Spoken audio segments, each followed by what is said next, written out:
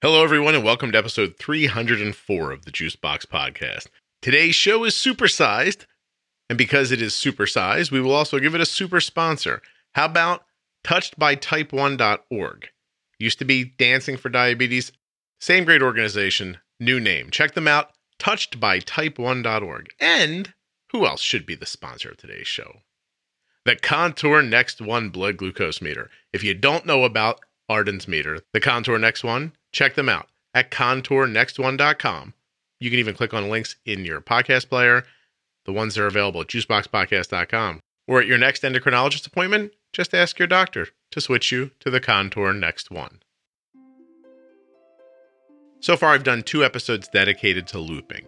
If you don't know what looping is, you should go back to episode 227 and listen to that one called Diabetes Concierge, and then jump to episode 252, A Loopy Few Months. Diabetes Concierge will explain to you what looping is in detail with Katie DeSimone. And then in 252, it's a 14-week follow-up to Arden's time looping. Today's episode is me trying in vain to figure out looping by having a conversation with a mom who is also looping. I want you to keep in mind that as I speak these words, it is 6 months past when this episode was recorded. My goal here is for you to be able to take this journey with me as I learn algorithm-based pumping, but for me to be far enough ahead in real life that when you get through listening to it, I'm able to already start talking about it. So this is going to be the last episode of me being like, looping, I don't understand. And the ones that'll come in the future will be a little more about what worked and what continues to work, because I believe that algorithms are our future. Treat them well and let them lead the way. Please remember this. Very, very important in this episode. Nothing you hear on the Juicebox Podcast should be considered advice, medical or otherwise. Always consult a physician before making any changes to your healthcare plan or becoming bold with insulin. Remember, the algorithm that we are talking about here today is do it yourself. It is not from a company. It was downloaded from the interweb. It's not even FDA approved. If this all sounds confusing to you, seriously, go back to episode 227, then listen to 252, then come back to this one. Hi, I'm Melody. I don't know what to say. Melody, would you like me to introduce you? Sure. Okay. That's a lot of pressure. Saying who you are? Yeah. Then the rest of this should go great. It's still really early. So, Melody is someone I asked to come on the show because she is the overseer of people's looping. And she understands it in a different way. So who did I reach out to? Did I reach out to Pete? Yeah. Okay, and Pete works at? Tidepool. And your husband works with? With Pete at Tidepool. And then Pete said to your husband? Pete sent an email and said, hey, would you be interested in doing this? And Matt said, Melody would. See how easy this was to say who you were? So many people passing the buck in that situation. So Melody is Matt's wife, or the way Melody prefers to think of it, Matt is Melody's husband, and Matt works with Pete, and Pete works at Tidepool, and Tidepool is taking the DIY Loop app and trying to get it through the FDA. Did I say all that right? Yes, that seems about right. Look at me. Now, my goal was, I've had 2 looping episodes so far, right? At first I had Katie on, and Katie really explained looping to me and brought me in from the ground up because I really did not know what it was or what I was talking about. I was pressed by a listener to find out more about it. And I was completely happy with my daughter's care, and I didn't want to loop. I was waiting for Omnipod to come out with whatever Horizon's going to be, and I was going to try that. So I got pressed into it by a listener, and I thought, you know what? True enough, this is going to be the future. And I should understand it. So I'll jump in sooner and try to wrap my head around it. So Katie came on. She explained it to me. Katie was really cool. She sent me her Riley link, an extra one. We got set up and tried it. I hated Loop. In the first 3 days, I almost quit. In the second 3 days, I really almost quit. I've almost stopped using it a million times. 2 weeks ago, I almost stopped using it. But nevertheless, I persist, which I believe is a famous quote that I'm taking out of context. And yeah. So I had another episode on Loop where Jenny Smith came on, and then she and I just went over what I thought of Loop. Now, here was the funny thing. When it was over, I thought, oh, I'm going to hear back from a lot of angry Loopers who are like, oh, you know, don't understand, or let's. Instead, all I got back was a lot of people going, yo, man, right on. Like, that's exactly what happened to me. I was like, oh, geez. So my next goal was to have someone on who's doing it with success and has been doing it much longer than me, so that we can really just interview you about what it's like to use it, taking my experience out of it. So that's Wow. what I'm hoping to do today. Does that make So sense? no pressure at all. No, I mean, you're just going to screw up the entire movement if you get this wrong, Melody. That's all. Okay, great. Like, I can deal with that.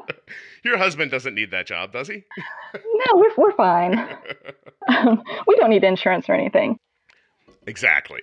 So let's get a little background on you first. How many kids do you have? How many of them have diabetes? Who else has diabetes? What's the deal? We have 3 daughters, and our youngest, Hazel, is the only one with diabetes. She's the only person we knew no one with type 1 when she was diagnosed. Gotcha. It's not a family thing, totally out of the blue kind of situation. Yeah. She was 18 months old when she was diagnosed. I was the person who diagnosed her. Our pediatrician kept brushing us off. Eventually, I just took her to urgent care and said, okay, pediatrician, we'll just do this urgent care thing. And urgent care sent us to the ER. And while we were waiting for a room in the ER, Matt started Googling like type 1 things. Mm-hmm. Like we were both talking to family and like keeping people informed and all this kind of thing. But he started Googling and came across the We're Not Waiting movement, the like less than 4 hours into diagnosis. Wow. And so he was like, this is great. And I was like, I'm not in a place to hear this right now. Talk to me later. Our 18-month-old has diabetes. You found some well-meaning idiots on the internet, and you want us to hand their care over. I was like, not realizing. It wasn't quite there yet. It was just here's something that gives me hope that this won't be as terrible as we thought. Excellent. And so that got a back burner, and over the next couple of weeks while we were trying to figure out what we were doing. Yeah. And before we left the hospital, I asked the doctor for a CGM and a pump. And he was like, sure. What pump do you want? And I was like, I don't know. You know more about these things than I do. And so we started out with an Animas Ping. Mm-hmm. That's what it was a teaching hospital. Yep. And the fellows and the residents, they conferred quickly on the round and was like, probably the Animas Ping. Yeah, the Animas. And so about 6 weeks after diagnosis, because insurance is slow, we started her on both the Dexcom and the Animas. And once we kind of got settled into those, it took about a month. Matt started reading more about the looping and the open APS, which they're 2 slightly different systems. And we had an HMO at the time, and I know a lot of people struggle with insurance, but it's so hard to get supplies sometimes. Mm-hmm. Like I was doing I had the primary role of like fighting with the insurance company and saying, do you really need another prior authorization? Kind of thing. You need me to send you another piece of paper that says she has diabetes, because I've done this already. Yeah. Could we all just agree you're trying to put me off for a couple of months, wait the couple of months, and then you can send the stuff over? Would that even be easy? Yeah. And so Matt started saying, I think we should do this looping thing, but we need to do but it has to be an old Medtronic pump. And I was like, okay, I'm spending all my energy getting the supplies that we need for this pump. If you get the pump and you figure out how to get the supplies for it, I'm on board. Yeah, but leave me out otherwise. Yeah. But I can't handle trying to secure supplies for 2 different pumps from 2 different supply chains. Yeah, no, I hear you. And so he did. He posted a post on Facebook with a cute picture of Hazel and said, hey, anybody have old pumps that they're not using anymore? And we got 2 or 3. One of them worked for looping with the old Medtronic pumps. Mm-hmm. And so about 6 months after we started her on the Animas Ping, we started looping. How long ago was this? What year was it? It'll be 2 years next month. Wow. So that's we're about amazing. we're about to hit our loop anniversary. Okay. So Matt, your daughter Hazel has had diabetes for 2 years, and in that time, 2.5 now.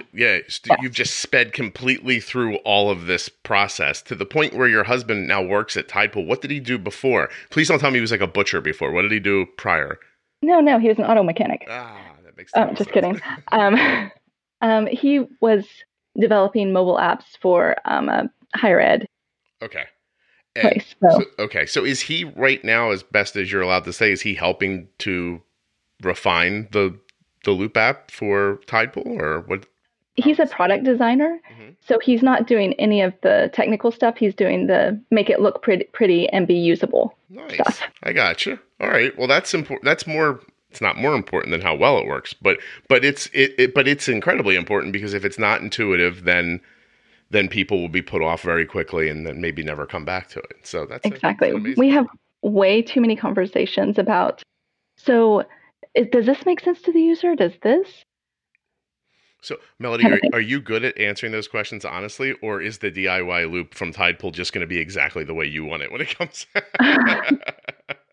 Well, Matt is not the only product designer, so he's one of a team.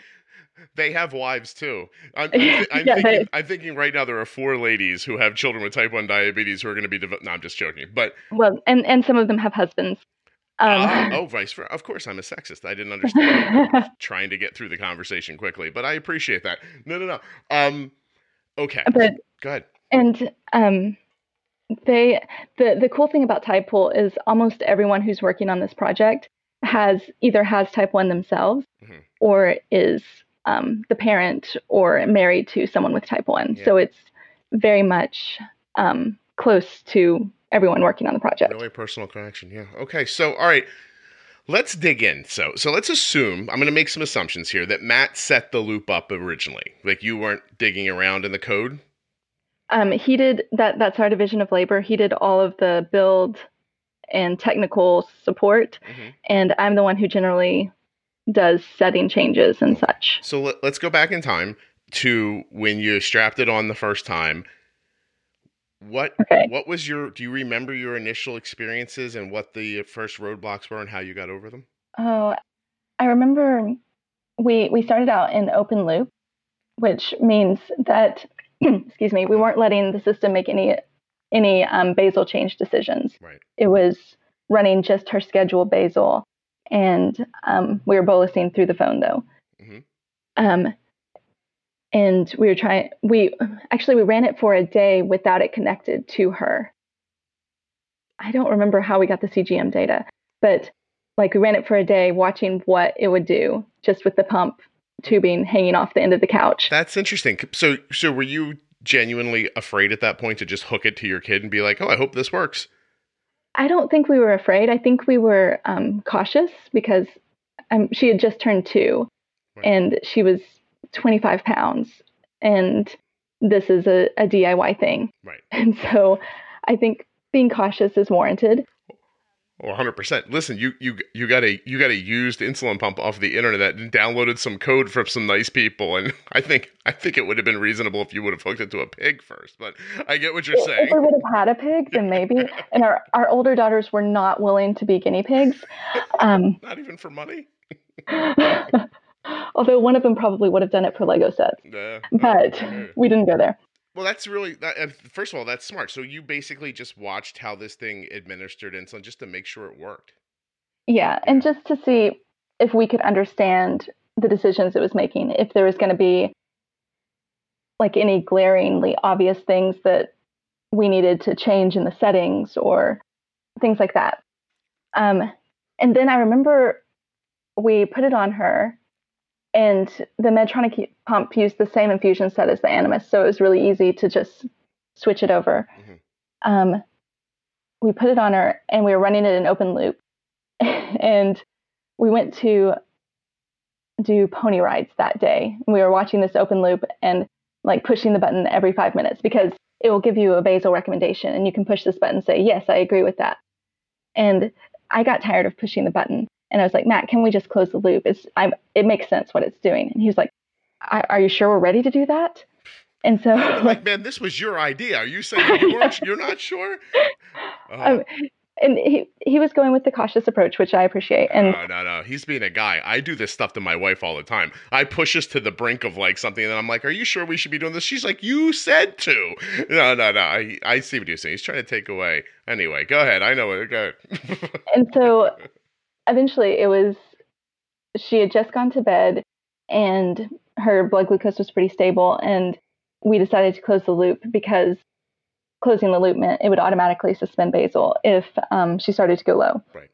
And I remember very clearly we had Night Scout set up, which is another monitoring, it's a third-party monitoring app. Yeah. So we had that set up, and we literally sat on our bed and watched the Night Scout every 5 minutes, like her basal would slightly change, and there were tears involved because we were like, this system is doing all the work that we've been doing for the last 6 months, which isn't as long as some people have been doing all this work, I realize. But it was just this gratitude and happiness that there was finally something that was helping us keep our kids safer. Yeah. Can you, looking back now, do you know how many people approximately were using it when you started using it? I think it was less than 1,000. I have the number. I have the number 400 in my head, and I don't know if it was 1,400 or 400-ish. Yeah. Well, one way or the other, not a lot of people. And these aren't even people you can quantify or using it, right? They're just, they had downloaded They had bought a Riley link. Right. So, first of all, you're really great parents, and I'm not joking. You should be lauded. It's really amazing. When I put the loop on Arden, she said, "Is this thing going to kill me?" And I responded, "Probably not." So, and then she looked at me like, "Are you serious?" And I'm like, "It'll be fine." And then we walked away from each other. So, and the risks are not inherently in the loop system. The risks are in diabetes. Right. Oh, yeah. If something's going to kill them, it's going to be diabetes. Right. Because the loop doesn't go, "Oh, I'm going to give you 10 more units of insulin."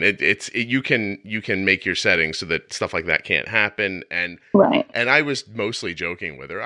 There was part of me that was like, I mean, I don't know, maybe, but it doesn't seem like. I was like, there's a lot of people using it. They haven't died. Let's give it a try.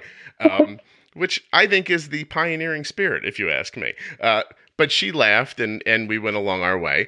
And it was terrific. How soon into the process did you first want to quit looping? Or was your experience before looping so much worse than looping?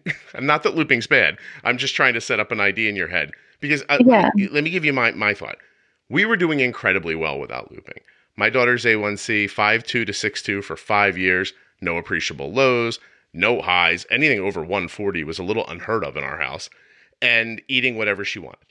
And then I go to looping, and I'm going to be honest with you, it's still not that good. The loop still can't do what I was doing prior. Now, it does do things that I couldn't do. Here's one of them. You alluded to it a second ago. It can do things while I'm sleeping, and I can't. So last night, perfect example, didn't feel well when I was going to sleep. I was like, little tickle in my throat, gonna really need some sleep tonight, right? I don't want to get sick. Arden's blood sugar was a little low. This is around 11 o'clock. She's up studying really late. We bumped her blood sugar back up. I closed my eyes, never thought of it, and she woke up this morning. She was 106. Beautiful. That is what the loop does that I can't do. It can make decisions in the wee hours of the morning without dropping dead. I can't do that. We call it our robot nanny. Yeah. It's fantastic. So every time I hit a roadblock about loop, I just think I can figure this out. And I'm doing something, and I hope people don't think of it as hard-headed. It really is about me and how I learn, and about the podcast too, because I want to be able to explain loop to people in the future and these algorithms in general. I do not go to other people to ask about the loop. I let people help me set it up. And since then, I do not ask anyone's help. I look at what that thing does, and I try to imagine how to get the result I want. And I'll give you an example.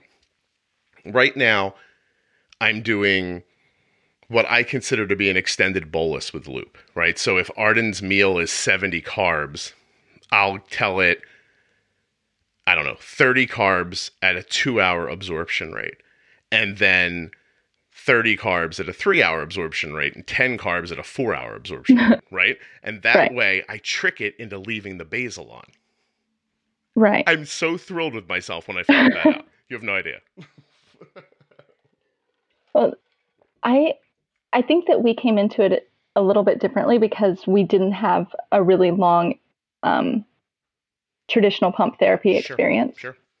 And so instead of learning all the tricks on a regular pump, we were learning them in loop. Yeah. And so I think that changed our experience. I don't think I ever thought about quitting. When the Omnipod code was released, we switched Hazel to Omnipod. Right. That was May, I think. Yeah, just recently. That's got to be, you and I have probably been doing it about the same amount of time as far On as Omnipod. Yeah. And the Omnipod cannulas go in at a different angle than the steel ones we were using, and it was a really hard transition. And I don't think I ever felt like quitting, but I felt like a failure a lot. Okay. I was like, why can I not get this right? Right. And how right was it going for you prior to that? Like, so if I may, and if you're willing to, I shared with you, we didn't see anything over 140 frequently. Arden's blood sugar never languishes in the 160s or the 170s prior to loop, but now it does. Right. Right. And yesterday she had a big after school snack that we totally missed on. And it might have taken us 4 hours to get her blood sugar to break and come down. Wow. Right. So, and I'm talking about going outside, like opening the loop up, injecting insulin, like doing all of this stuff. And when it finally broke, that's why she was a little low before bed, because we had to put so much in to make it go away.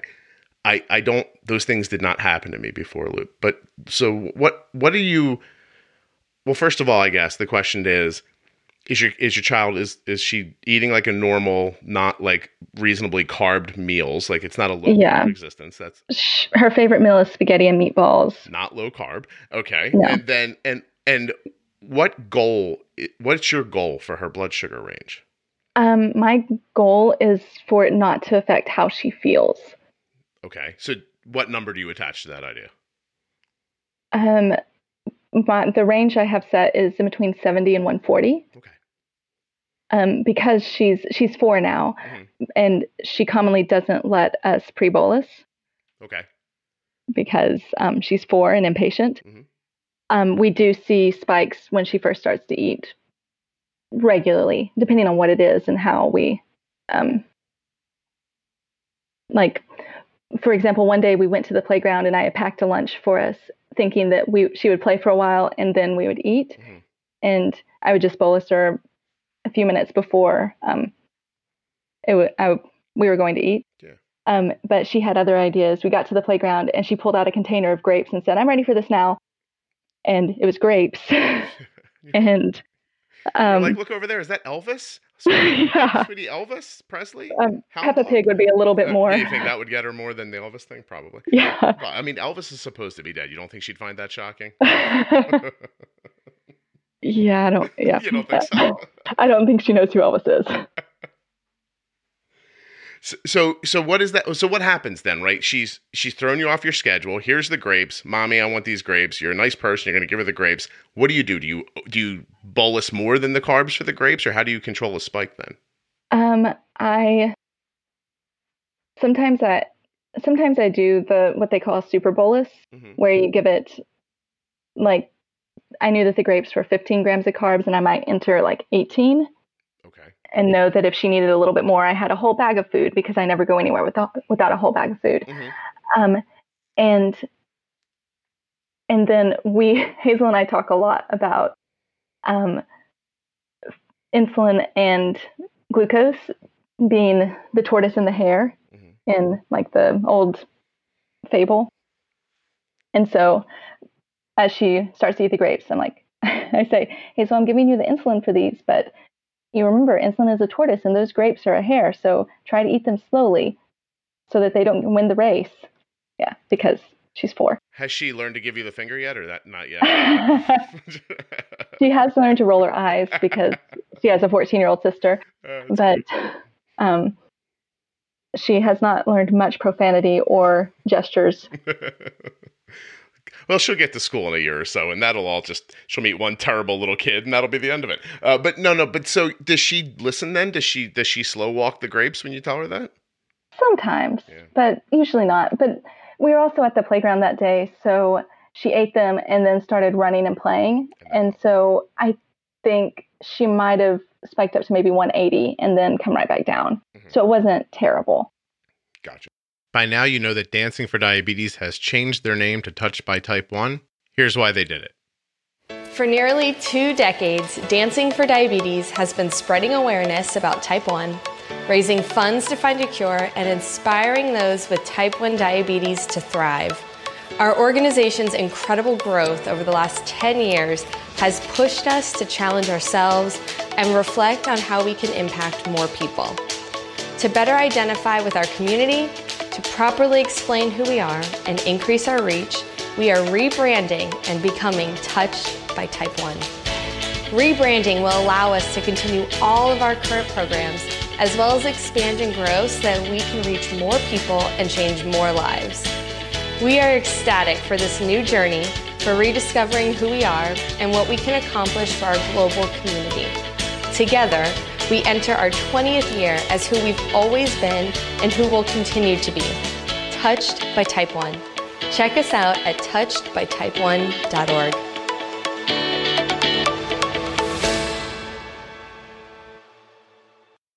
Check out touchedbytype1.org now. Type it into your browser. Use the links at juiceboxpodcast.com or look right there in your podcast player. There's show notes.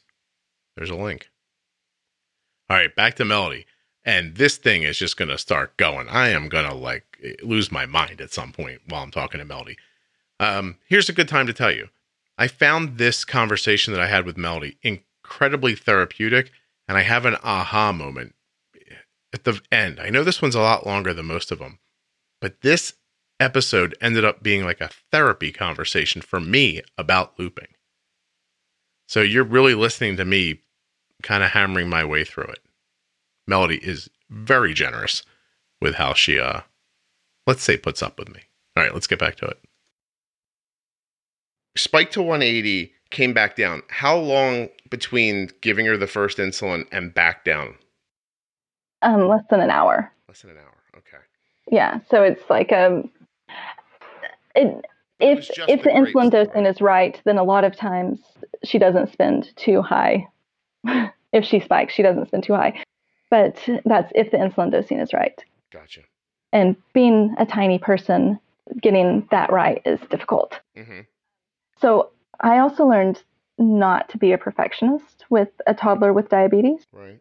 Because it was making me crazy. And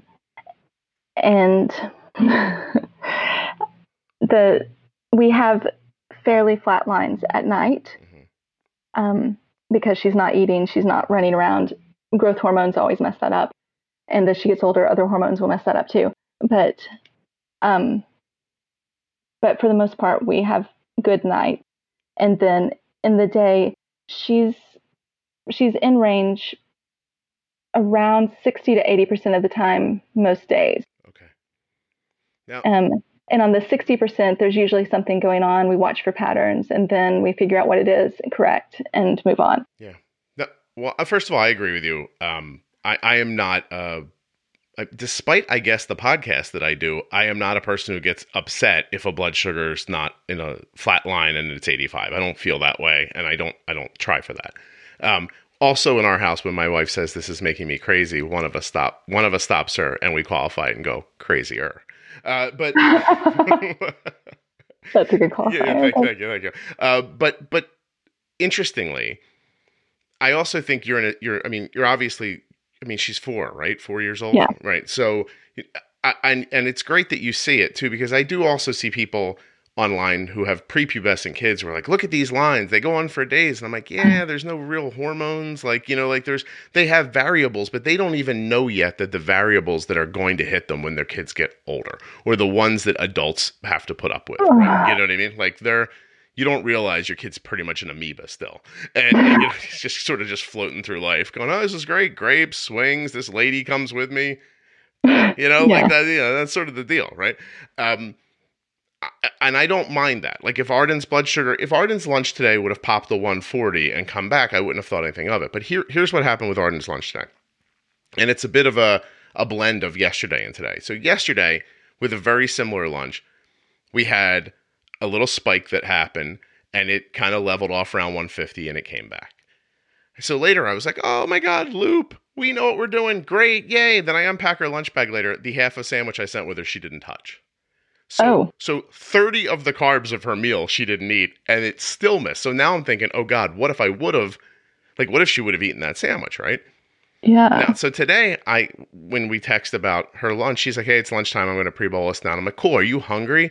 And she goes, not really. And I was like, okay. So then we did a slightly smaller bolus. So instead, I think we did something like, ended up being about 8.5 units, which I think it was like 30 carbs at 2 hours and 30 carbs at 3 hours, something like that, right? And her blood sugar was 106. Wow. Oh, starting out. No, starting out at 106. We put in this insulin. Probably 15 or 20 minutes later, she's eating lunch. And for the next half an hour, 45 minutes, her blood sugar is just bopping along, like 103, 95. And I was like, we're winners. And then suddenly it just went 128 diagonal up, and there's a bend in the Dexcom line. Anybody who listens to this podcast knows what that bend looks like. This is me. I type right into the text message, it's trying to run. And so that's our code, right? Like it's trying to run. She says, what should I do? And I'm like, open the Loop and bolus 3.5 units. And then I was like, did you eat everything? She goes, yeah, I ended up being much hungrier than I thought I was. I ate the whole thing. I was like, that's great. So the 3.5 probably still wasn't enough, but I was just like, open the Loop, bolus 3.5 units. That's my new code for smack it in the face. And so she's 128 diagonal up after almost an hour of the insulin being in. And I am just like, I see it now. And I'm like, I now know what to do. If I can bolus enough insulin to crush the number and keep it and bring it back, now I'm learning how to stare at that, like not stare at the graph, but I know when the graph tells me to turn the Loop back on. Right? So that I can catch a low later, because I'm putting way too much insulin in this moment. And then if I put the Loop back on, it'll cut it all away. That is something I've taught myself through all this. Now, keep in mind, please, while your daughter's the delightful small child buying around with some grapes, Arden had half of a peanut butter and jelly sandwich, like those little Oreo flats that you can spread the cream on yourself, a small grab bag of potato chips, a large bag of grapes. Ask me how many grapes. I have no idea, because I would never count a grape, and a yogurt. So... Wait, you don't meticulously count every grape that goes into your teenage daughter's lunch? I have never counted food in my life. That's why this podcast mainly exists, because I didn't want to count carbs. I was like, I have to figure out how to do this without counting carbs, because I'm not going to do that and end up killing her. So what would have happened prior to Loop is that I would have made this kind of crazy bigger bolus that I also would have included a large temp basal increase along with. And then that way, when I could tell on the line where we were and take away the temp basal increase if it was necessary, leave it on if it wasn't. I sort of create these two different blankets of insulin with the bolus and the basal. Where a Loop makes me want to curse and spit and burn something to the ground is that I get this bolus right, it's perfect, and the Loop goes, hey, you know what we should do here? Let's shut off the basal insulin. It's all the information you're feeding into the system. And so Loop says too much. Loop only has the information you give it. And so Loop said she's had enough insulin for this, for the amount of carbs. So we're going to shut off the insulin because we don't want her to go low. But Loop doesn't actually think, because it's a machine. It's an algorithm. Of course. And there is no machine learning involved in this. Of just course. Clarifying that. Yep. I make sure to bring that up every time, like, because people think this thing's going to see it 3 times and fix it. It's not Skynet. So yeah, go ahead, please. So yeah, you know that she needed more insulin. You saw from her graph that she needed more insulin. What I generally do when I see that the insulin that I gave Hazel for a meal is not enough, I'll go back and retroactively add carbs to the meal. Yes. And then it will give more insulin and then add basal. And so when you do that, it gives more insulin, but in the form of basal. A lot of times if you enter more carbs into a previous meal, then it'll recommend a bolus too. Yes. Now here's where, and please, I always want to be careful whenever I'm talking about loop, because I genuinely mean what I'm about to say. It's amazing. Any person who put any effort into getting it to this point in the world is amazing. I am not disparaging it in any way whatsoever. But here's where it sucks. Because I hear what you're saying, because like it's like, oh, pending insulin. But like you got to go into a screen to see that. It's not like it pops up and it goes, yo, man, bolus. It's not like that, right? You have to go figure it out. And if you add carbs, like if you add carbs retroactively even, then it will pop up recommended bolus. See, it doesn't do that for me. Like and it must be because, and as I'm sitting here talking about it with you, some of Arden's meals are incredibly carb heavy. Right. And so even when you're like, okay, well, let's call it 20 more, I still think it's like, oh, dude, that's not enough for and I think I need to be telling it more. But what do I want to say here about that? I'm lost a little bit because this is what loop does to me. It makes me lose my thoughts. I want to be able to tell it more, and I do. And a lot of times I'll bolus pending insulin because that's a trick that Jenny Smith taught me. She's like, if it's saying pending insulin, she's like, just bolus it. And I was like, okay, because it can always steal it away with basal later. That I love. Right. But it's the heavier carb stuff. What I wanted to say was that everything I do for a meal that's not particularly carb heavy, like the night before, Arden had a big, like, sort of just house salad that I made for her. And she ate, I think, a cheeseburger with it and maybe a couple of other things. She's very interesting the way she has an interesting collection of food when she eats usually. And, I have a 14-year-old. and you know what I'm saying? Like, you know what I should have with this burger? A salad. I'm like, yeah, absolutely. Here you go. And maybe some Cheez-Its. Why not? And no lie, the loop handled that meal perfectly. Now, I think had it gotten more carby, then that's when it just, I don't know, like the basal can't get ahead of it enough. It tries. And I've tried, I know that people warn against like not having your max basal up too high because you don't want the loop to be making too many decisions with basal. I'm telling you that away from food right now, we have the loop working. It's not like my settings are way off. It is a bit of a pain because as soon as she becomes premenstrual, then the settings aren't right. And then you have to go in and kind of bump sensitivity. I know people who use overrides for periods and pre-periods. I have the override set up, and I have to tell you, I can't make positive overrides help me. I can make negative overrides help me, but not positive. Huh. I don't know why. I'm still figuring it all out. It's like I'm in a snowstorm without glasses on. I look around and I'm like, so much swirling whiteness. I don't know which way to walk. So many Dexcom dots. Well, yeah, like what's happening? So can we pick through the settings a little bit? I would love your opinion because I don't know. So when variables kick up, and let's just say that insulin needs are more, do I need to move the basal, the max basal, the basal rate, and the insulin sensitivity? Do they all need to become more powerful? It depends on why. Like if you're saying she's great without food, then your basal's good. Okay. Then if she's eating and steady for an hour and then going up, she needs more insulin for that meal. Yes. Obviously. Right. But what setting is that? Is that the carb ratio?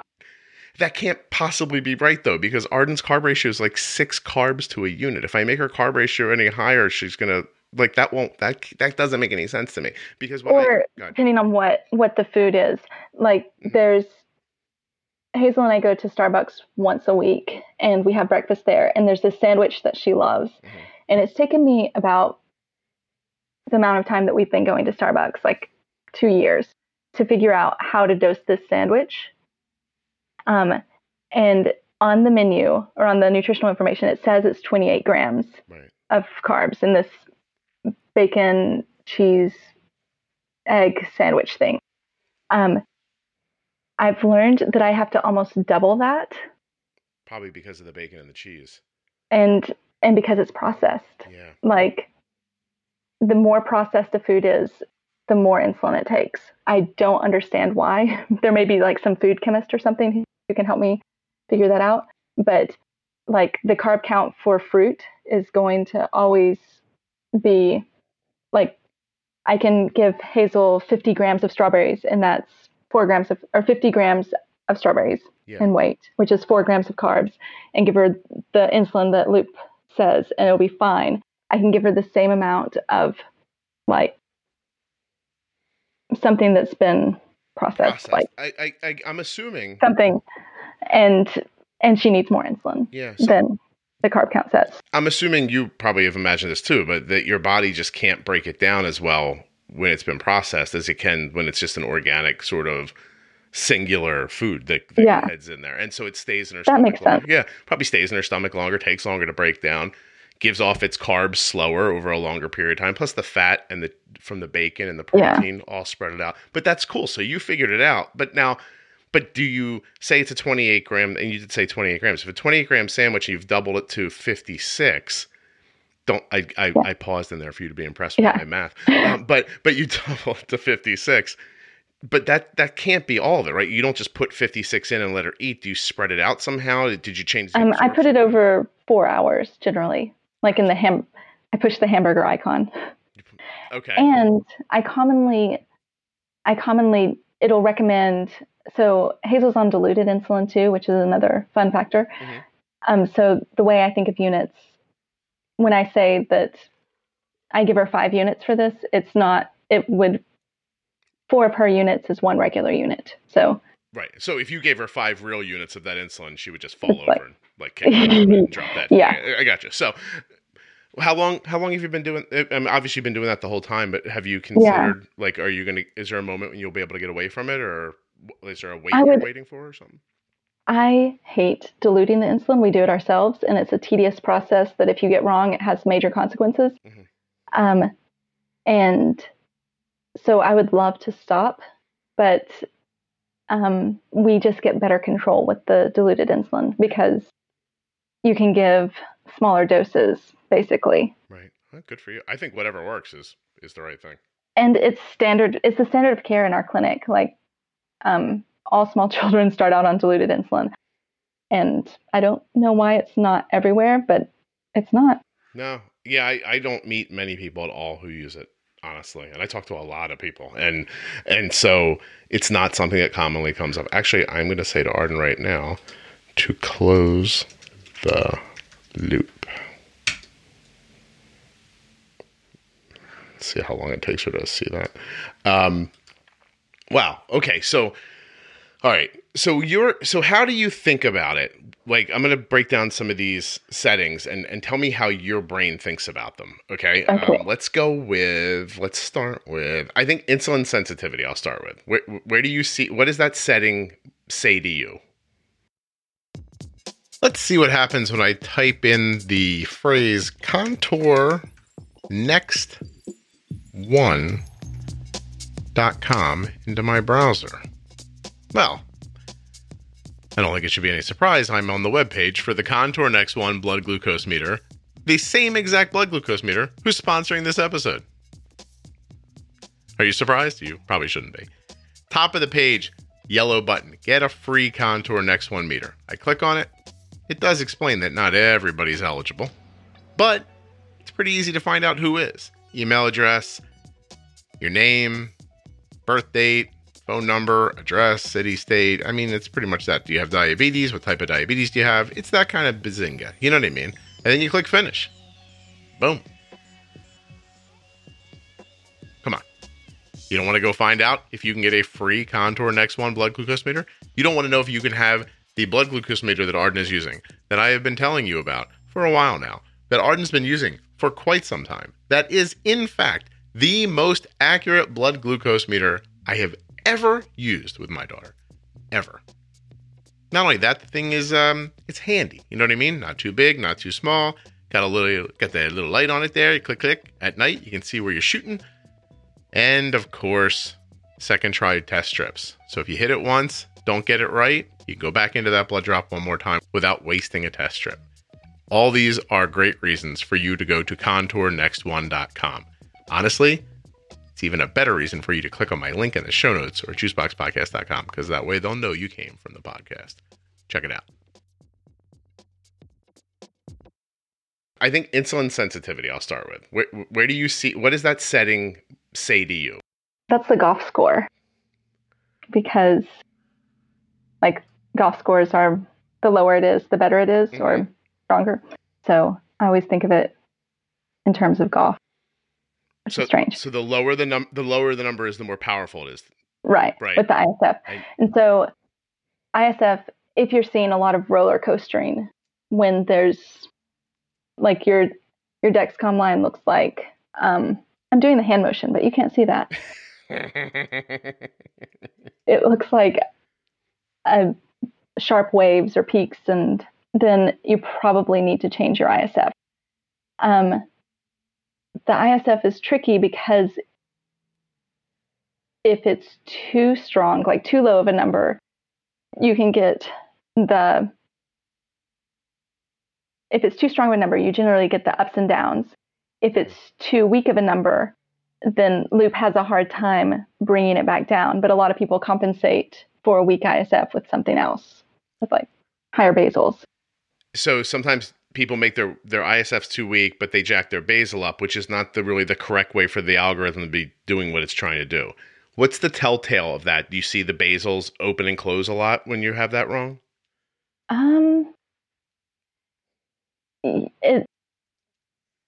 The telltale would be if you have a 2-week ISF, I'm going to get this wrong and people are going to yell at me. No one's going to yell at you. And plus they can't find you. They don't know where you live. You're fine. Don't worry. You told them where my husband works. Oh, please. They figured that out. By the way, in the time you've been talking, I've now written close loop or you will die. Hey, close the loop. And I finally got an okay. So we're all good now. Oh, I love waiting for teens to text back. It's my favorite thing. In fairness, she's in class, but and she got back to me within a couple of minutes. It's just so I'm looking at Night Scout off to the side while you and I are talking, right? And I saw the flatten out, I saw the drop, and then I saw the arrow stay the same, but the number change, and that's when I was like, "Ooh, close the loop," because it's gonna start falling. Yeah. And then she jumped like 10 points in 5 minutes. I was like, hey, just let's close the loop now. And only because she's not in danger. I just don't want her to have to drink a juice. I'm trying to keep her from getting low later. So anyway, all right. So, and don't say anything you're not comfortable with. I'm really looking for like what do you do when you see those scenarios? So when I see the quick up and down, I haven't changed the ISF in a while, but making the ISF a bigger number makes it less roller coastery. Okay. So generally a weaker sensitivity factor or a higher number, and God bless whoever set it up like that. And so takes away. So if you're roller coastering, just those gentle kind of like ups and downs and ups and downs, that's because probably your ISF is too powerful. And, right. and so it's pushing you down, and then the basal's cutting back, and then it's popping back up, and then it sees higher, and then it pushes back down again. Okay. See, that's really valuable. I appreciate that. And what about max basal? So where do you see it set? Like Arden's basal insulin is really interesting on Loop. So she's like 2.6 during waking hours, 2.6 units an hour during waking hours. For perspective, even though it doesn't matter to anybody, she's 15. She weighs about 130 pounds. She's like 5'7". Overnight, she's 1.1 or 1.2. But so her basals vary that much overnight to being awake. but her sensitivity factor overnight isn't that much different or weaker than it is during the day. And I don't know it off the top of my head. It's a few points off. Yeah. And when she sleeps in and everything kicks in for like waking hours, that's when I have a lot of luck with an override. I do a minus 30% override, and that keeps her stable. So my assumption is that her nighttime ISF is about 30% lower than her daytime. But that also doesn't Right. but it's more than 50% lower during the night for basal than it is during the day. So even that 30% doesn't work out. Just somehow I've randomly lucked into it. I've literally lucked into an override that lets her sleep in. That's the first thing in the morning is one of the hardest times for me because Hazel doesn't go to school yet, and she doesn't always wake up at the same time. Yeah. And so, like, as soon as she wakes up, her blood glucose is going to start to rise. Right. But not until the minute she wakes up. Mm-hmm. And so getting the basal set right there is so hard. Yeah. I'm hoping that will be one thing that's easier when she starts school and is in a very routinized.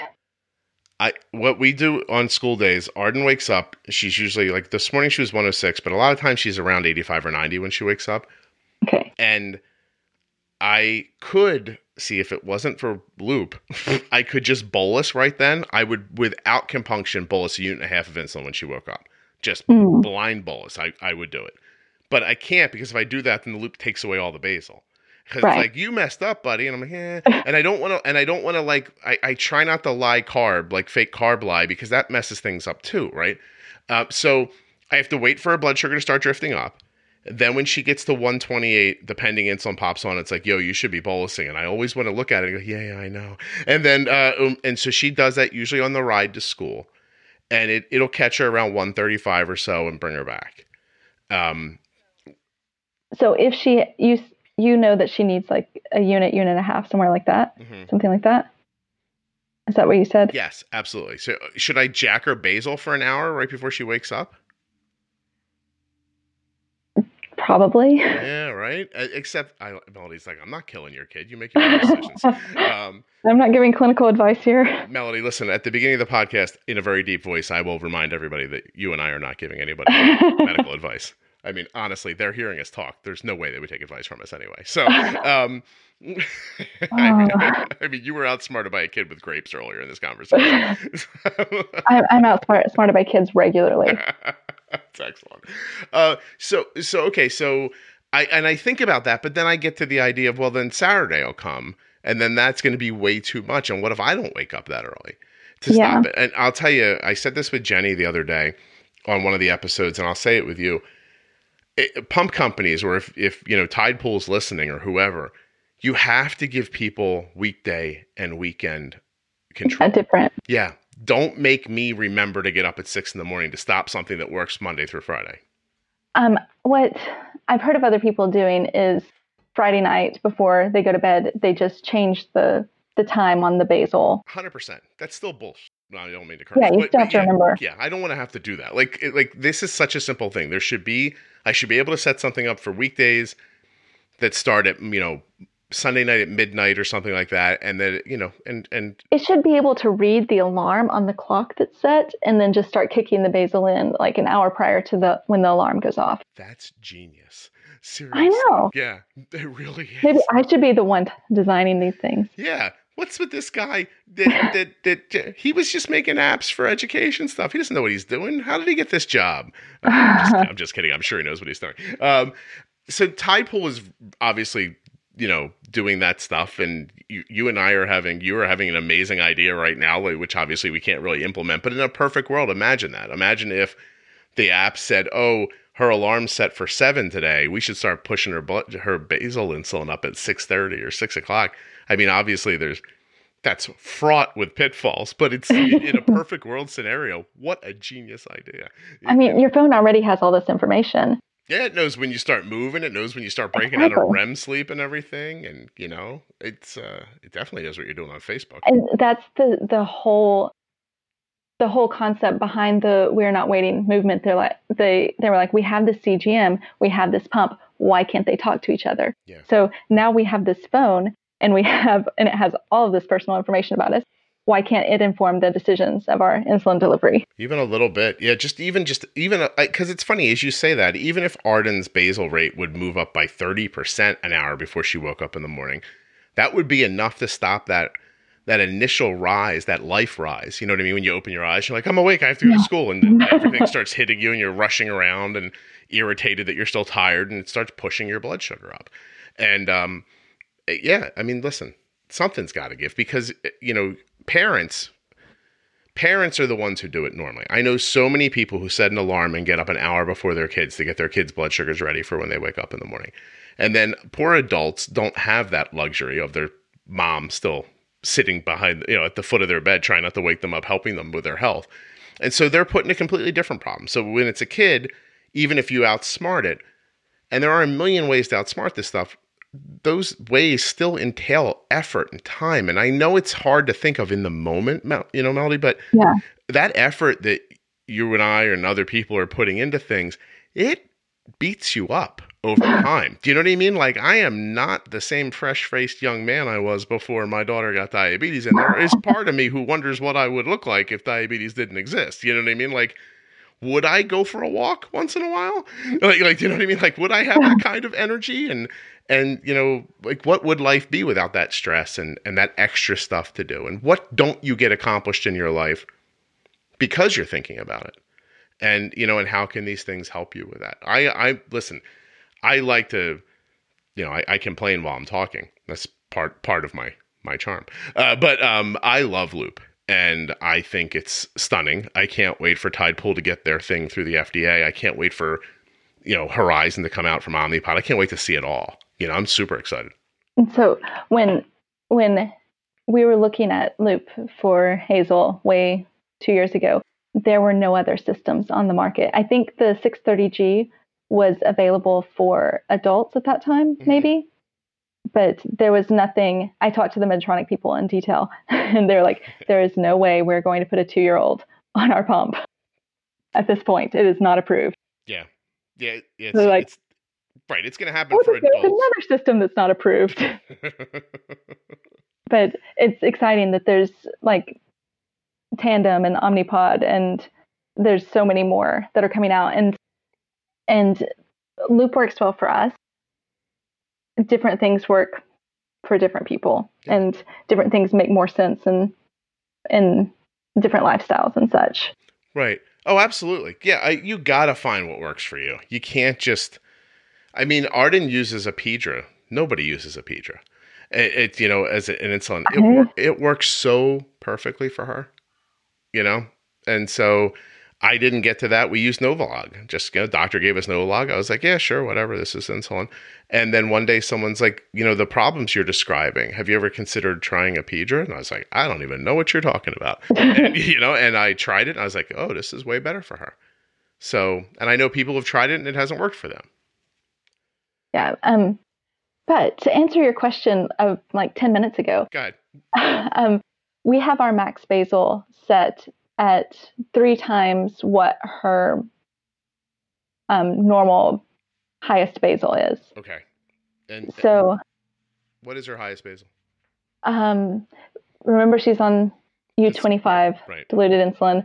Her highest basal, I think, is 0.8, which would be 0.2 if not diluted strength, right? And so, and her highest basal, the periods where she has the highest basal is right when she goes to sleep and right when she wakes up. Okay. So if you have it because it's diluted, you have it at 0.8. So your max is, I think it's right around 3. 3. Okay. When we first started Omnipod, we upped her basals considerably because it's like, this isn't working. Mm-hmm. She needs more insulin with this system. And then I think part of it was the craziness of our summer. Mm-hmm.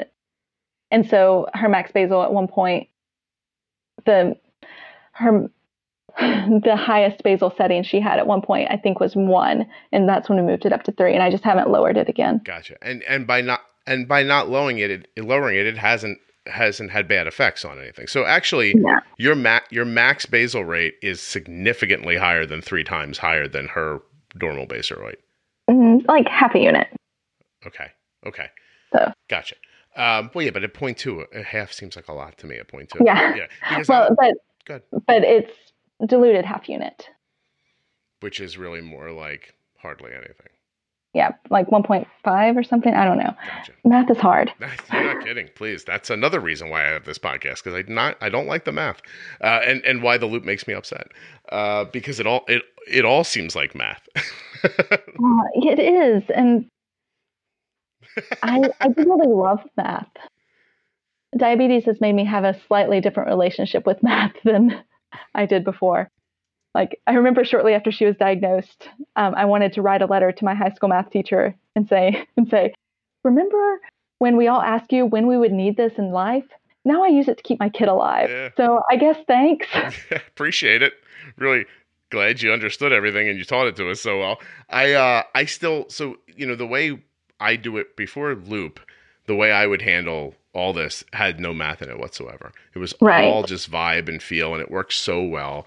I mentioned it when I talked to Jenny about Loop, but Arden said to me earnestly, she's like, I don't understand why we're using this Loop. You and I are so much better at this than it is. And I was like, no, I know, but we need to figure it out. Ironically, her A1C is not changing. Even though she's seeing higher blood sugars, we're not seeing, but that's because we're like purposefully like smushing them. I think if being honest, if I would not readdress spikes, I think Arden's A1C would have gone from where it was, which I think was 5.5 when we started. I think it would be 7 by now. Wow. And now what I'm trying to say is that I also think that there are scads of human beings on the planet who would be incredibly happy with a 7 A1C, and not just happy, but it would be an incredible improvement for their health. Yeah, I was happy with the 7, like 6 months in. Yeah.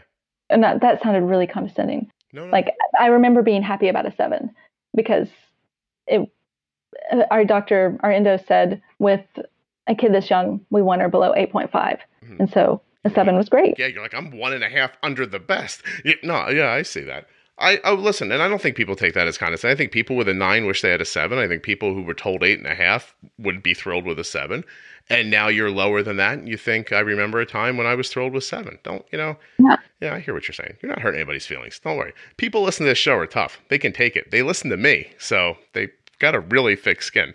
I don't know what we've done here, Melody. I really don't. What I really realized as we were talking, so if I may summarize or pull this together for a second, just to kind of make a bigger point. Your kid is little, and you're doing a terrific job. Her A1C is great. Her variability is really amazing. All this stuff is going really well. And yet, when I said to you, hey, in this scenario, what would you do to that setting? You were still like, well, right. I need a little bit more information than... Right. What I do is I look at patterns. If she goes low once at a certain time, then it could be because I dosed a meal wrong, or because she was wearing her sparkly shoes and she thinks that her sparkly shoes mean that she needs to run more, or any other variable. But if she goes low in the same place 2 or 3 times, then I'm changing a setting. Mm-hmm. And so I look for patterns. And so the interesting thing to me is that you're charting a course, right? Like you're thinking about Loop and your settings like you're standing on the shore of New York and you're trying to get to Europe. And so you're plotting and charting and making everything like decisions ahead of time. What I was doing before Loop was I got in the boat and I started rowing. Okay. And then if there was a storm up front, I would just go around the storm. And then if a pirate ship came, I'd hide. And then I just went and I got over there the same way you got over there. Like, we're both standing in Europe now going, your way worked and my way worked. My way was more like fluid and kind of flexible, and Loop can't do that. Loop needs to know settings. It needs to understand these are the numbers I'm working with, and those numbers need to be right. And if those numbers are wrong, it doesn't just stand up and go, oh, no worries, we'll hide from the pirate ship now. It doesn't do that. Yeah. It's a system that needs the correct information to go forward, whereas you're a human and you're able to bob and weave. Yeah. Yeah. So do you know anybody that close loops at night and open loops all day? I'm sure there are people. I've heard of parents doing that with school. Some. I don't know anyone in particular who does that regularly. And I'll tell you, in my mind, that would be the best answer for us, with the exception of the fact of that when you reclose the loop after a day of it being open, it immediately looks and goes, oh, you've used way more insulin than we need, and then shuts your basal off forever. And you're just like, you mother. And then it just so everything I try to trick it with. I'm hearing that loop causes you to curse. It does. Often. I curse aside of loop, but loop makes me want to curse more than normal. It just because every time I feel like I have it outsmarted, I'm wrong. Yeah, and I think that trying to outsmart it is maybe counterintuitive. Where you're going wrong. Yeah, but you have to figure out how to work with it. But you've been doing this other system for so long, and working so well that it's kind of like trying to learn to ride a unicycle after you've been riding a bicycle or something. I don't know. That's a bad analogy, but no. All analogies are fun. I think that what I would love to do is put you and that kid in a time machine and send you forward 10 years. And then let you live a week with Loop and ask you these questions again. I feel like you'd be like, "Oh my God, Scott, right? Huh? Yeah, because with hormones, you mean, or hormones or and bigger appetites, like that kind of thing. Because right now, honestly, in carbs, what's the biggest meal she might eat? We were at a pool party the other night, and there was pizza and corn on the cob and cookies, and it gave me a slight anxiety attack, and I think it was over 100 grams. Wow. How did that go?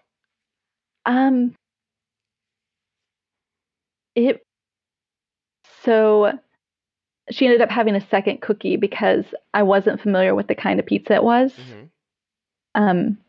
Yeah, and so I ended up giving too much up front, and then she went low and ate a second cookie, and then eventually stabilized and was okay through the night. But it was rough. Yeah. Can I add context? What number is low in your mind? Well, we needed to drive home, and I don't like to put her in the car if she's below 70. Because I don't like to drive and try to throw candy back at a 4-year-old. Open your mouth. Stop moving. And we live in the Los Angeles area. And so it's not just like you can pull over on a side street. It's like one time I was navigating a difficult, going from the 5 to the 210, I don't know, some numbers. And I hear the Dexcom alarm, and I'm like, why is she low? She shouldn't be low right now. And then I look back and she's asleep. And kids fall asleep in the car all the time. And I'm like, is she asleep because she's low? Is she asleep because she's didn't take a nap today? And then I'm like trying to navigate this highway transition and yelling at her, trying to make sure she will wake up. Wake up! By the way, anyone who's listening who is not imagining Melody whipping candy at her daughter's face, trying to hit her open mouth, is not allowed to listen anymore. Just shut it off. You're not allowed to listen anymore. Because you have to be picturing that right now. She's just got these little gummy bears, and she's lobbing. What is it? Dum Dums is my candy of choice for the car because I can hold the stick and hand it back and mostly reach her. Because the lollipop makes it longer. Exactly. Oh my God. Now you all have to be considering this. Also, if none of you have ever driven in Los Angeles, don't. It's a terrible thing. It's awful. Yeah. But, oh, wow. You have painted a picture that I will live with for the rest of my life, Melody. Thank you so much. It's you trying to negotiate 5 lanes of traffic. And get candy. And trying to hit a 4-year-old in the face with a lollipop. That's great. Anyway, so she got low at the picnic, and then Yeah. how high did she end up at that picnic ever? Well, it was time to go, and she was in the 60s, and so I didn't want to get in the car again. She had a ton of insulin on board because of all the corn on the cob and the pizza. Right. And the pizza was thicker crust than we usually eat, and so I think it was hitting slower. Yeah. And so with another cookie, I got her up above 70, and we got home. And I don't remember. I think she probably went high later in the night. But I went back and entered the gram. Like, I didn't enter the cookie initially because I didn't want if she went up high enough, I didn't want Luke pushing her back down while we were in the car. Right. And so I went back, entered the cookie, and got it all leveled out eventually. But this was a birthday party? It was just a pool party, an end of summer pool party. Did you have fun? Was it a good time? It was great. There was no party that was just like, we should have stayed home. We could have splashed water on the kids. It would have been so much. Like, oh, look, guys, end of the year. Yay. All right, go back in your room. Birthday parties are the hardest, especially when there's a pool involved and pizza. There's always pizza. There's always sweet things. And it's always things that are unfamiliar to me. And so, like, there's so many things. Like, we go to Blaze all the time because there's one right beside our house. And I know how to dose that pizza. Blaze is a pizza place? Because when you said California and Blaze, I just thought that's where you guys go to smoke weed. Is that not right? No? Well, that is legal here, okay. But no. Blaze is a pizza place. It's like super thin crust, and so it's really easy to do. Yeah. And but we haven't had enough experience with all the foods of the world for me to know how to dose everything. Yeah. And even with Loop, it's a learning experience. Of course. No, listen, it's all a learning. I'm not going to lie to you. I get some meals so incredibly right with Loop that I'm just like, if she would just eat this all the time, I'd be golden. You know, and I'll tell you what messes me up more than anything right now. It's the bolusing process in Loop. So, you know, I told you earlier, we did like 30 carbs, 2 hours. So she does 30 carbs, 2 hours, then doesn't deliver anything. Right. And then bangs back in, says 30 carbs, 3 hours. And then it gives the suggestion for the entirety of 30 carbs, 2 hours, and 30 carbs, 3 hours. The problem is right in that moment, I want to be able to say to her, how much is it suggesting to you? But we don't have that kind of time, and we're texting everything. Prior to that, I would say, hey, I think we're going to use this much insulin. Then I would know what goes in. And so I don't know how much is in her, because like today as an example, she would have said to me, it wants like 8.5 units. And I would have said, that's not nearly enough. Right. Like we should use more, but I can't see that. And because of the way the process works. Can you see it on Night Scout when she enters it? Like when the bolus goes through? Yes, but there's a lag. Right. And then by the time it pops up, you're like, all right, well, I here's what I do. That might not, to the people listening, you might not believe this. I'm an incredibly optimistic person. I seriously am. I believe and I trust and I really am a hopeful person. And so when I do it, and I think, well, these carbs are right, and this thing says it, I'm going to let it go and see what happens. And then when 45 minutes later, her blood sugar is like 96, I'm like, you know what? See, I'm being rewarded here for being optimistic and hopeful. And then her blood sugar shoots up and I'm like, oh, why don't I trust that stupid thing? and so that's sort of my roller coaster ride for my own personal thing. But I really am, when it's working so well for all these hours in a row and it gets a meal great, when the next meal comes up, you want to be able to say, all right, let me see what it does here. But I still have that unreasonable expectation in the back of my mind that it's going to fight with basal. And it just doesn't. Like you said, the minute it thinks it's got the right amount of insulin in for a meal, it takes the basal completely away. And every time I look, I think if it would just leave that basal, then this would be okay. I've tried temp basals from Night Scout, but... temp targets or temp overrides? Let me pull it out so I say the right thing. It says event type temp basal start. And then I try to pick a duration, right, that I want it to go on for, say 30 minutes, and I want to jack it way up. And I jack it way up, and I do that because I think, well, if I only do it for 30 minutes and I double her basal. She's only getting like these 30 minutes, blah, blah, blah. And I do all that. And then at some point, it seems like sometimes the loop just decides, you know what? No, we shouldn't be doing that. And it just shuts it off. And I'm like, wait, what? Why can I override it if you can override me? This feels like being married. Like I feel like I'm an adult, I should get to make a decision, but then there's this other thing in my life that's allowed to tell me, no, you're stupid, you're wrong, and it's over. And then I don't get to say anything in return. So it won't let me outsmart it.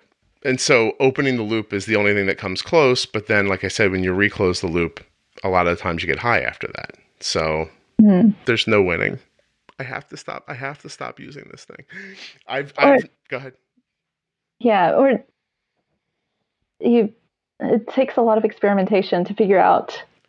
Okay, so good question. How long do I have to be at this before I feel better about this? How long did it take you to feel good about regular pump therapy? Oh, like 6 years. That was about 6 years. No, probably less than that. I think so. So I'm obviously a bit of a different breed in this scenario, right? So I can describe to you that when Arden was first on a pump, like Arden got a pump first. Her A1C was like 8.5, and I was like, oh, we're gonna get an insulin pump. Everything's gonna be great. So right, yeah. So her blood sugar went from like her A1Cs went from like 8.5 to like 7.9. I was like, well, that was not the decrease I was thinking. But it's a decrease. Yeah, so good, whatever. And how old was she when she got a pump? Just curious. 4.5. Okay. Right, and so then we get a CGM a couple years later. Excuse me while I get a drink. We get a CGM a couple of years later. And I like go from like languishing in the high 7s to like all of a sudden like, lower 7s. And I was like, oh, look at us, 7.2, like really fancy.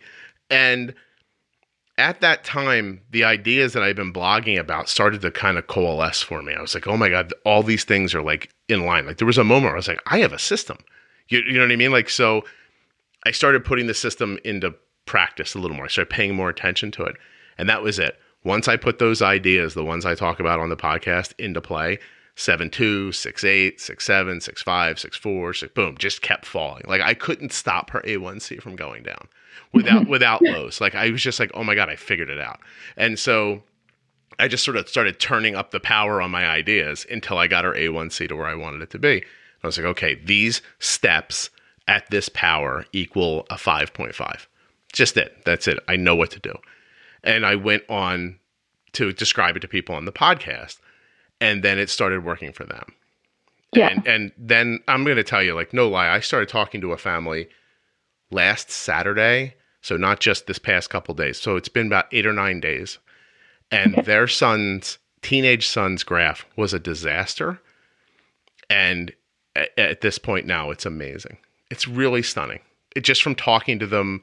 She helped me with something, so I helped her with this, right? So we traded. It was like the barter system in the Old West. She got me water from her well, and I brought over my cows for milk. And so we traded, and I fixed her kid's blood sugar in 8 days. Wow, it's amazing. You should see it. It's stunning. And so I know that thing so well that. This is just very infuriating. It really is. But I see the reason to understand it. Like I know I need to understand this, and so I'm not going to give up. But everyone I talk to, it's like I'm in a bad movie. Like it's like a road trip movie. Like I meet Katie, I'm like, hey, Katie will know. Katie's like the queen of this. And then Katie tells me some stuff. I'm like, oh, that didn't really help me that much. And then I sit down with Jenny, and Jenny tells me some stuff, and I go, okay, well, a little better. And then I was talking to you, I'm like, Melody's gonna have the answer. No one has I'm just walking through this roadshow movie, and people are like, oh yeah, it's over that way. And I'm like, what? There? Yeah, just walk towards that. And I think it's more of a movie of self-discovery where you have to figure out the answers for yourself, and no one's going to hand them to you. Yeah, no, I don't. Yeah, no, but you don't expect them to be handed.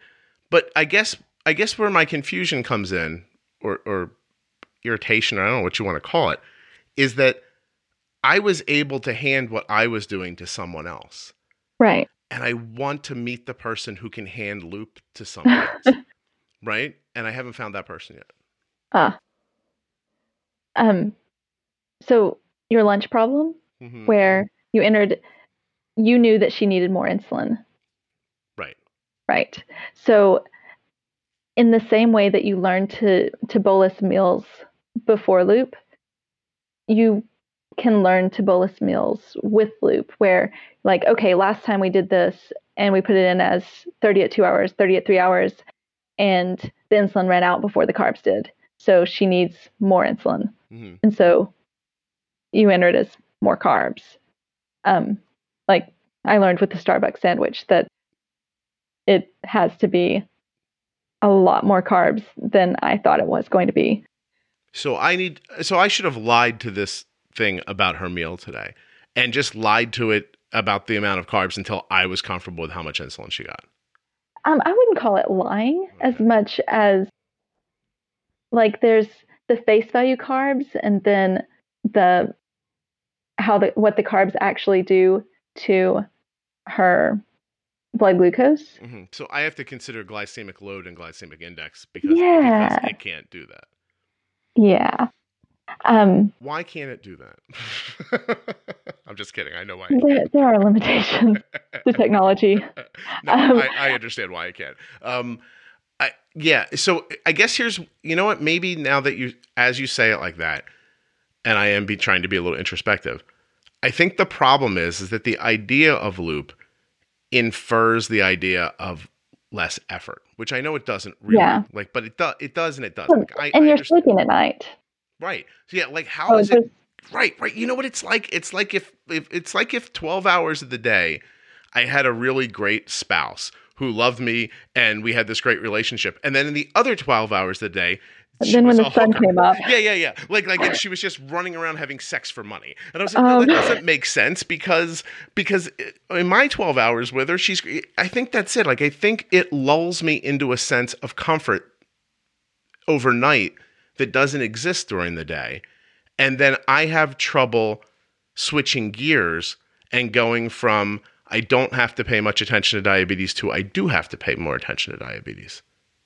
You should be a therapist. That is an interesting career choice I might consider. But no, so seriously, you really helped me just now because that really is what happens. Is like you just keep getting lulled into like, oh, it's going to be okay.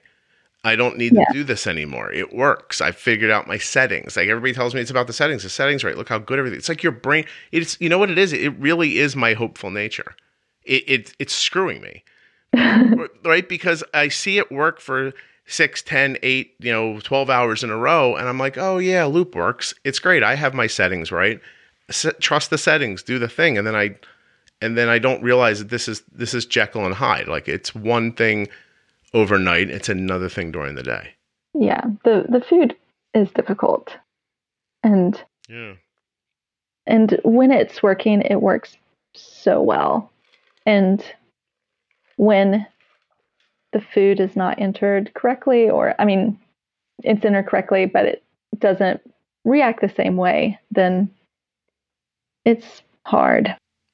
Yeah, loop is like if Dr. Jekyll was a hooker. I think that's what we figured out today. That should be the new logo. I don't want to be involved in figuring that out. I don't want my name attached to that. Well, I'm putting it out the Tide Pool right now. You need Dr. Jekyll in a skirt, standing on a street corner. That should be the new logo. I'll reach out to the right people. No, seriously. I seriously think you'd just help me because I can see the confluence of events that lead me to like this roadblock because I was involved before. And when I wasn't involved, I didn't need to be involved, right? Like I know some people, when they hear about the podcast, initially they're like, oh, it sounds like a lot of work. And it is in the beginning. But the real like cool truth of it is that after a little while, it stops being any effort whatsoever. Yeah. Like it just works. I think that's the same with Loop. It's just another system you have to learn. Mm-hmm. And it sounds like the language you use about it, like you're tricking it, you're outsmarting it. It sounds like you're fighting with Loop. Oh, I am. And yes. And it's you. I need new rules. No, I need new rules. Like when I sit here and I think about the stuff I tell people on the podcast, like, you'd rather be high than low. Don't accept blood sugars. Blah, blah. Like, I say these things that like t-shirt slogans at this point, right? But they work. Like, if you keep these things in your mind, it works, and you can kind of overpower diabetes for the most part. I think that I need to step back from what I'm doing from Loop and look at my troubled moments and figure out, if I were to do this in this moment, this would stop this, and then give it a slogan that makes me remember in that moment. I know that really is crazy, but I think that's what I need. I need to stop at lunchtime and say, okay, this is like a high carb scenario. We're going to decide that this meal's on the other side of the glycemic index. It's on the higher side, and we're just going to put, a tax on it and add more, Yeah. Melody, how does it feel to save a life? Because you've just done it. Oh, You're gonna put this on your resume? Once saved a man. yeah. It's still too early for me to have Woody come back. Yeah, you're fine. It is early in the morning. You're doing a very nice thing. It's like 9 o'clock, or you are. Right? It's 9:50. I kept you on way longer than I said too. Are you completely unhappy that you did this, or are you okay with this? I think I'm okay. I will probably spend the next 48 hours thinking back to all the things I said and how I should have said them differently. That's no big deal. You're just having the same response that people have after dating me. It's over, and you're like, I don't think I should have done that. And you're probably right. So, but it's too late now. I have the recording. No, I'm just kidding. No, but I appreciate it. I think this kind of like rambly conversation is going to be one of them that I look back on and I think like this pulled me through, because having too much of a, like, I've tried having somebody come on and tell me like, this is how it works, but it's their perspective on Loop. And I need to figure out my perspective on it. You have to figure out how to fit the way your brain works in with figuring out the settings. Yeah. Yes. And I have a good friend who has, I'm going to say it wrong, dyscalculia. It's like dyslexia, but with math. Okay. And she's always saying, I don't know what I would do if my kid had diabetes. There's way too much math. I could never do that. And I was like, well, you'd figure it out. People figure things out. I'm looking it up right now. By the way, first of all, you said it 100% right. It looks like dyscalculia. Severe difficulty in making arithmetical? What the heck? Calculations as a result of a brain disorder. It's like dyslexia generally, except for with numbers instead of with numbers. Yeah, that person's kid can't get diabetes. Yeah. No, she'll have to return the kid if that happens. Well, no, you can figure it out. I mean, I think with accommodations, you can figure things out. I have to tell you, your friend, who I don't wish any bad on her or her family at all. I think that she is the kind of person who hears my podcast and goes, "This makes complete sense to me." Because it's not about the numbers. Right. Yeah, see, she'd be fine. All right, I take it back. She'd be okay. Thank you very much for doing this. I want you to know that it doesn't go up right away, so you can fret about it for longer. Yeah, or no, just let me know that you really feel like you said something stupid at one point. You're like, I really wish that wasn't in there, but I feel like you did a great job. When I edit it, I listen very closely to what's going back. I don't let anybody make a fool of themselves or anything like that. That's kind. Yeah, of course. Well, what am I trying to do? You know what I mean? I'm trying to help people with diabetes, not embarrass you. I'm embarrassing myself. I think that's enough embarrassment for the whole situation. But I seriously think you really helped me just now. And I hope to be able to report back to you soon that I figured out a way to work more harmoniously with Loop. Oh, I hope so. And yeah, and for Arden's sake, how does she feel about it? Oh, Arden doesn't want to do it. But Arden's spoiled. Arden lived a life where she didn't really have diabetes.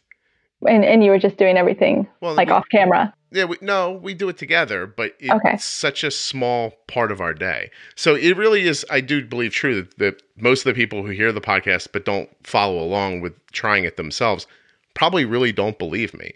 But I don't think that prior to Loop, I thought about diabetes more than about 6 or 8 minutes in total every 24 hours. Like unless you're recording a podcast about diabetes. Yes, that's a different thing. I take that out of the scenario. But so I really, like, she and I spent no time thinking about it. Now, with Loop, I've been irritated and thinking about Loop for the last 2 hours. I put more thought into diabetes today than I would have in a week without Loop. Yeah. And so Matt always says that when you start a new job, there's like 6 months of feeling like you're completely out of your element because you're learning new system, new everything. And I think when learning a new diabetes management system is kind of the same because it makes you feel like all the things you already knew are not working in the situation.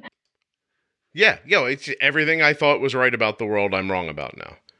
And that's it. Like, everything I thought was right is wrong, but I can learn this. And that is where I feel like that's where I'm at right now. I know I can learn it. And I do have a little extra pressure because I feel like I need to learn it in a way where I can explain it. Yeah. But I know I can learn it. I know that my time with it isn't as long as it probably feels, although it's, May, June, July, August, September. It's getting there. It's 6 months now. But the truth is I'm way better at it today than I was 3 months ago. So it's coming. It just is really, it's frustrating to feel like it's fighting with you. Yeah. You know what I mean? Yeah, there are many moments where I'm not going to curse, but I do, and I'm like, "What are you doing, Lou?" And then I look and say, "Oh, I didn't enter those carbs correctly."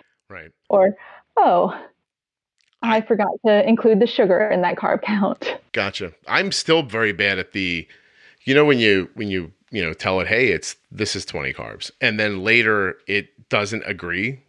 Yeah. Like, I still don't completely have that. I can't wrap that around, like, whatever it is I need to wrap it around so I can understand it. Like, if I tell it 20 and it says no 17, does that mean that at some point it had to cut away more insulin because it didn't hit like 20 carbs? Or, like, you know what I mean? Like, or what about when I tell it 20 and it says no, it was 30? Like, I don't know. I don't know why. It seems simple, yet when I look at it, I can't make sense of it. Yeah,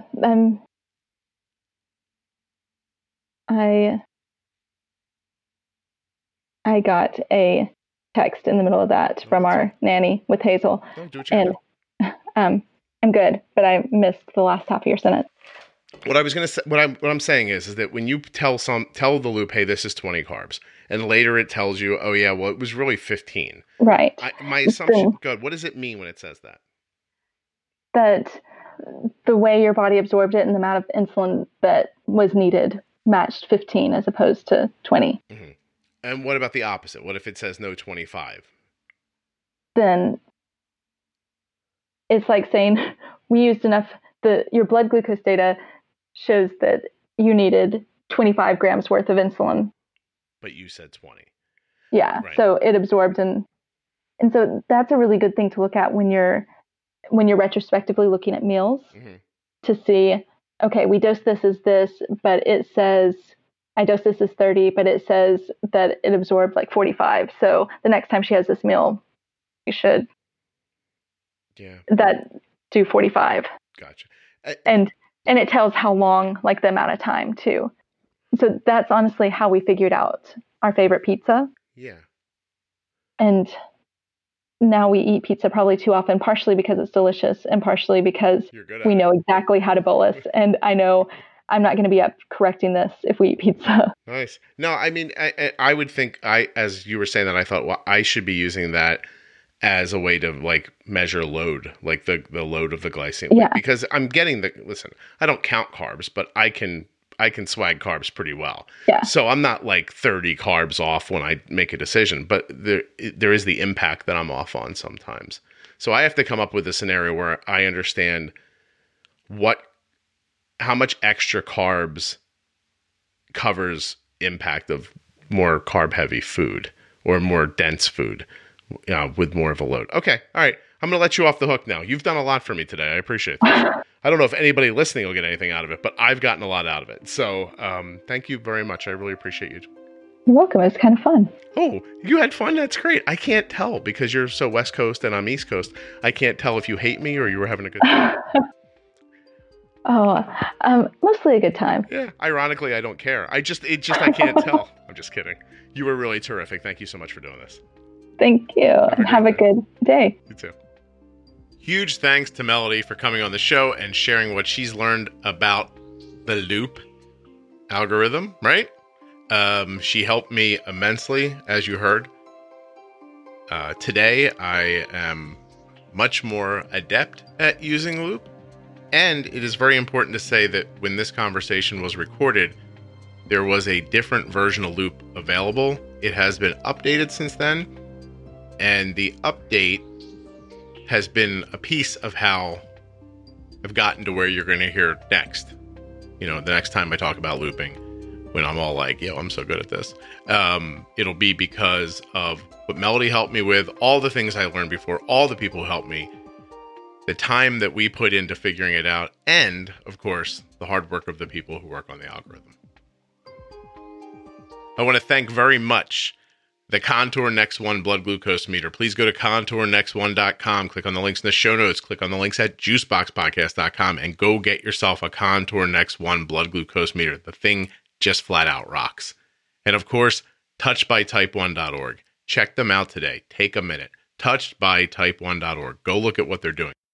I don't usually give heads up about future episodes, but later this week, another After Dark episode is coming up. It's lovely. It is just really amazing. I am stunned by the open and honest nature of some of the people who come on this podcast. So there'll be another After Dark episode coming up this week, and it's about trauma and addiction. You really should not miss it.